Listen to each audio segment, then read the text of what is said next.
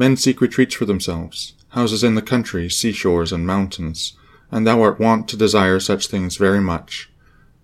But this is altogether a mark of the most common sort of men, for it is within thy power, whenever thou shalt choose, to retire into thyself. For nowhere, either with more quiet or more freedom from trouble, does a man retire than into his own soul, particularly when he has within him such thoughts that by looking into them he is immediately in perfect tranquillity. And I affirm that tranquillity is nothing else than the good ordering of the mind.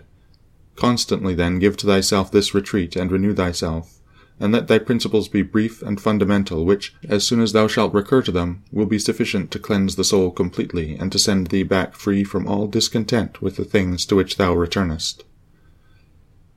For with what art thou discontented? With the badness of men? Recall to thy mind this conclusion, that rational animals exist for one another, and that to endure is a part of justice, and that men do wrong involuntarily. And consider how many already, after mutual enmity, suspicion, hatred, and fighting, have been stretched dead, reduced to ashes, and be quiet at last. But perhaps thou art dissatisfied with that which is assigned to thee out of the universe. Recall to thy recollection this alternative: either there is providence or atoms, fortuitous concurrence of things, or remember the arguments by which it has been proved that the world is a kind of political community, and be quiet at last. But perhaps corporeal things will still fasten upon thee.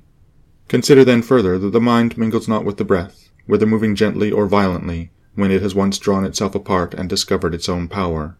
And think also of all that thou hast heard and assented to about pain and pleasure, and be quiet at last. But perhaps the desire of the thing called fame will torment thee.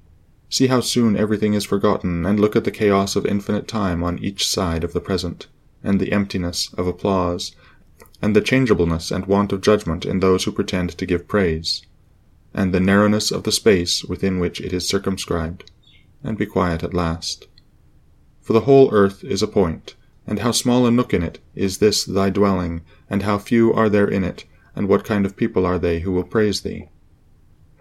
This, then, remains.